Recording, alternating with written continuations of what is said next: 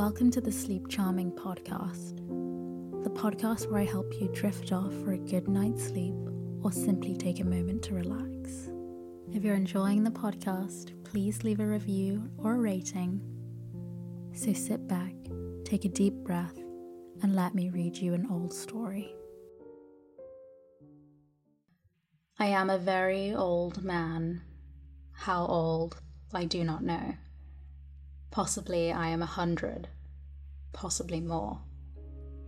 But I cannot tell because I've never aged as other men, nor do I remember any childhood. So far as I can recollect, I've always been a man of about 30. I appear today as I did 40 years and more ago, and yet I feel that I cannot go on living forever. That someday I shall die the real death, from which there is no resurrection. I do not know why I fear death, I who have died twice and am still alive. But yes, I have the same horror of it as you who have never died. And it's because of this terror of death, I believe, that I am so convinced of my mortality. And because of this conviction, I have determined to write down the story of the interesting periods of my life and of my death.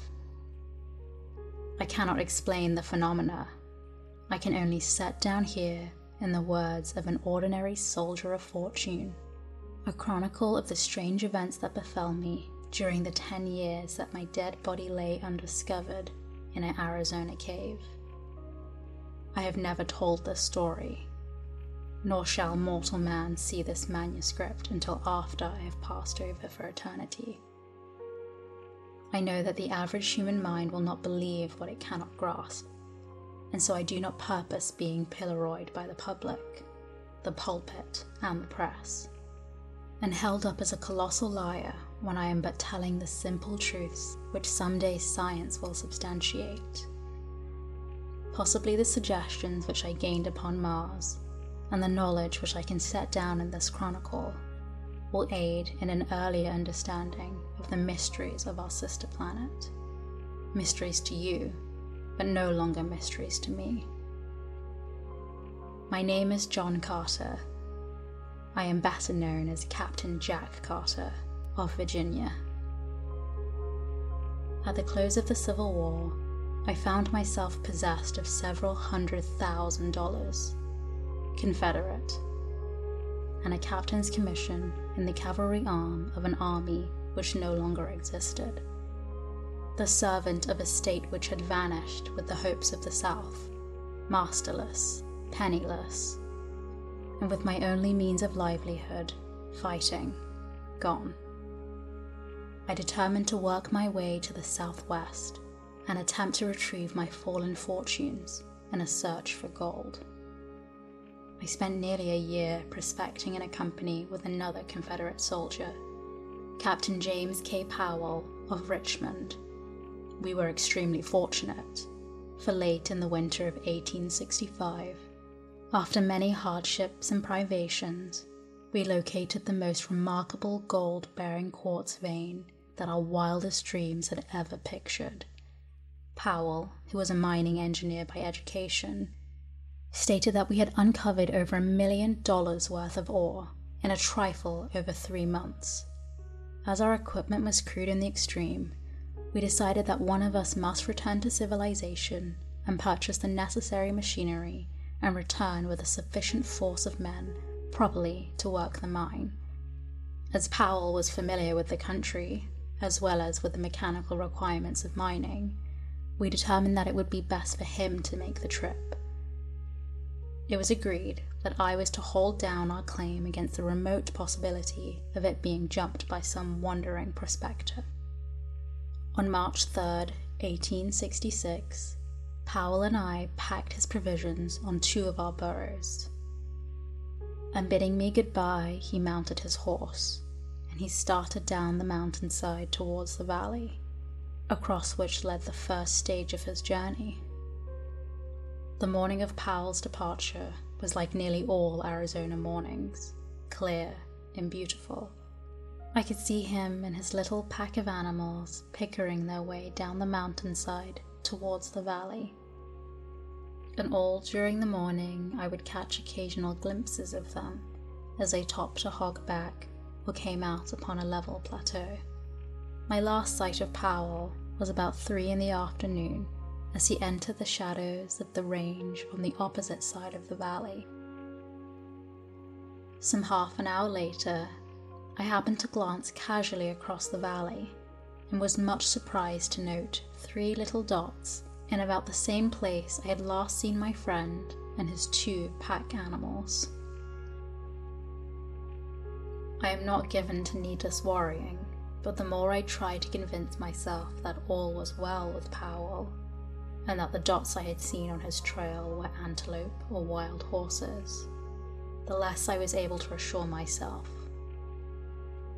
Since we had entered the territory, we had not seen a hostile, and we had, therefore, become careless in the extreme. And we were wont to ridicule the stories we had heard of the great number of these vicious marauders that were supposed to haunt the trails, taking their toll in lives and torture of every party which fell into their merciless clutches. Powell, I knew, was well armed and further an experienced fighter, but I too had lived and fought for years among the Sioux in the north, and I knew that his chances were small against a party of cunning, trailing Apaches. Finally, I could endure the suspense no longer, and arming myself with my 2 Colt revolvers and a carbine, I strapped 2 belts of cartridges about me and, catching my saddle horse, started down the trail taken by Powell in the morning. As soon as I reached comparatively level ground, I urged my mount into a canter and continued this where the going permitted, until, close upon dusk, I discovered the point where other tracks joined those of Powell. They were tracks of unshod ponies, 3 of them. I followed rapidly until, darkness shutting down, I was forced to await the rising of the moon and given an opportunity to speculate on the question of the wisdom of my chase. Possibly I had conjured up impossible dangers, like some nervous old housewife, and when I should catch up with Powell, would get a good laugh from my pains. However, I'm not prone to sensitiveness, and the following of a sense of duty, wherever it may lead, has always been a kind of fetish with me throughout my life, which may account for the honors bestowed upon me by 3 republics, and the decorations and friendships of an old and powerful emperor, and several lesser kings in whose service my sword has been read many a time. About 9 o'clock the moon was sufficiently bright for me to proceed on my way, and I had no difficulty following the trail at a fast walk, and in some places at a brisk trot, until, about midnight, I reached the waterhole where Powell had expected to camp. I came upon the spot unexpectedly, finding it entirely deserted, with no sign of having been recently occupied as a camp.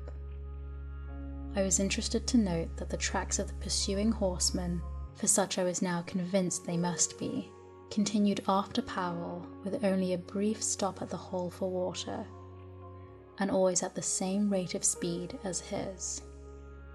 I was positive now that the trailers were Apaches, and that they wished to capture Powell alive for the fiendish pleasure of torture, so I urged my horse onwards at a most dangerous pace, hoping against hope that I would catch up with the rascals before they attacked him. Further speculation was suddenly cut short by the faint report of 2 shots far ahead of me. I knew that Powell will need me now, if ever, and I instantly urged my horse to his topmost speed up the narrow and difficult mountain trail. I had fought it ahead for perhaps a mile or more without hearing further sounds, when the trail suddenly debouched onto a small open plateau near the summit of the pass. I had passed through a narrow, overhanging gorge just before entering suddenly upon this tableland, and the sight which met my eyes filled me with consternation and dismay. The little stretch of level land was white with teepees, and there were probably 1,000 red warriors, clustered around some object near the center of the camp. Their attention was so wholly riveted to this point of interest that they did not notice me, and I easily could have turned back into the dark recess of the gorge and made my escape with perfect safety. The fact, however, that this thought did not occur to me until the following day removes any possible right to a claim of heroism, to which the narration of this episode might possibly otherwise entitle me. I do not believe that I'm made of the stuff which constitutes heroes. In all of the hundreds of instances that my voluntary acts have placed me face to face with death, I cannot recall a single one where any alternative step to that I took occurred to me until many hours later. My mind is evidently so constituted that I'm subconsciously forced into the path of duty without recourse to tiresome mental processes. However that may be, I've never regretted that cowardice is not optional with me. In this instance I was, of course, positive that Powell was the center of attraction, but whether I thought or acted first, I do not know. But within an instant, from the moment the scene broke upon my view, I had wiped out my revolvers and was charging down upon the entire army of warriors, shooting rapidly and whooping at the tops of my lungs. Single-handed, I could not have pursued better tactics. For the men, convinced by sudden surprise that not less than a regiment of regulars was upon them, the view of their hurried routing disclosed filled me with apprehension and with rage. Under the clear rays of the Arizona moon lay Powell, his body fairly bristling with the hostile arrows of the braves. That he was already dead I could not but be convinced, and yet I would have saved his body from mutilation at the hands of the Apaches as quickly as I would have saved the man himself from death. Riding close to him, I reached down from the saddle and, grasping his cartridge belt, drew him up across the withers of my mount. A backward glance convinced me that to return by the way I had come would be more hazardous than to continue across the plateau. So, putting spurs to my poor breast, I made a dash for the opening to the pass which I could distinguish on the far side of the tableland. By this time discovered that I was alone, and I was pursued with imprecations, arrows, and rifle balls. The fact that it is difficult to aim anything but imprecations accurately by moonlight, that they were upset by the sudden and unexpected manner of my advent, and that I was a rather rapidly moving target saved me from the various deadly projectiles of the enemy, and permitted me to reach the shadows of the surrounding peaks before an orderly pursuit could be organized. My horse was traveling practically unguided, as I knew that I had probably less knowledge of the exact location of the trail to the pass than he, and thus it happened that he entered a defile which led to the summit of the range, and not to the pass which I had hoped would carry me to the valley and to safety. It is probable, however, that to this fact I owe my life and the remarkable experiences and adventures which befell me during the following 10 years. My first knowledge that I was on the wrong trail came when I heard the yells of the pursuing savages suddenly grow fainter and fainter far off to my left. I knew then that they had passed to the left of the jagged rock formation at the edge of the plateau, to the right of which my horse had borne me and the body of Powell. I drew rein on a little level promontory overlooking the trails below and to my left, and saw the party of pursuing savages disappearing around the point of a neighboring peak. I knew the Indians would soon discover that they were on the wrong trail, and that the search for me would be renewed in the right direction as soon as they located my tracks. I had gone but a short distance further when what seemed to be an excellent trail opened up around the face of a high cliff. The trail was level and quite broad, and led upwards and in the general direction I wished to go. The cliff arose for several hundred feet on my right, and on my left was an equal, nearly perpendicular drop to the bottom of a rocky ravine.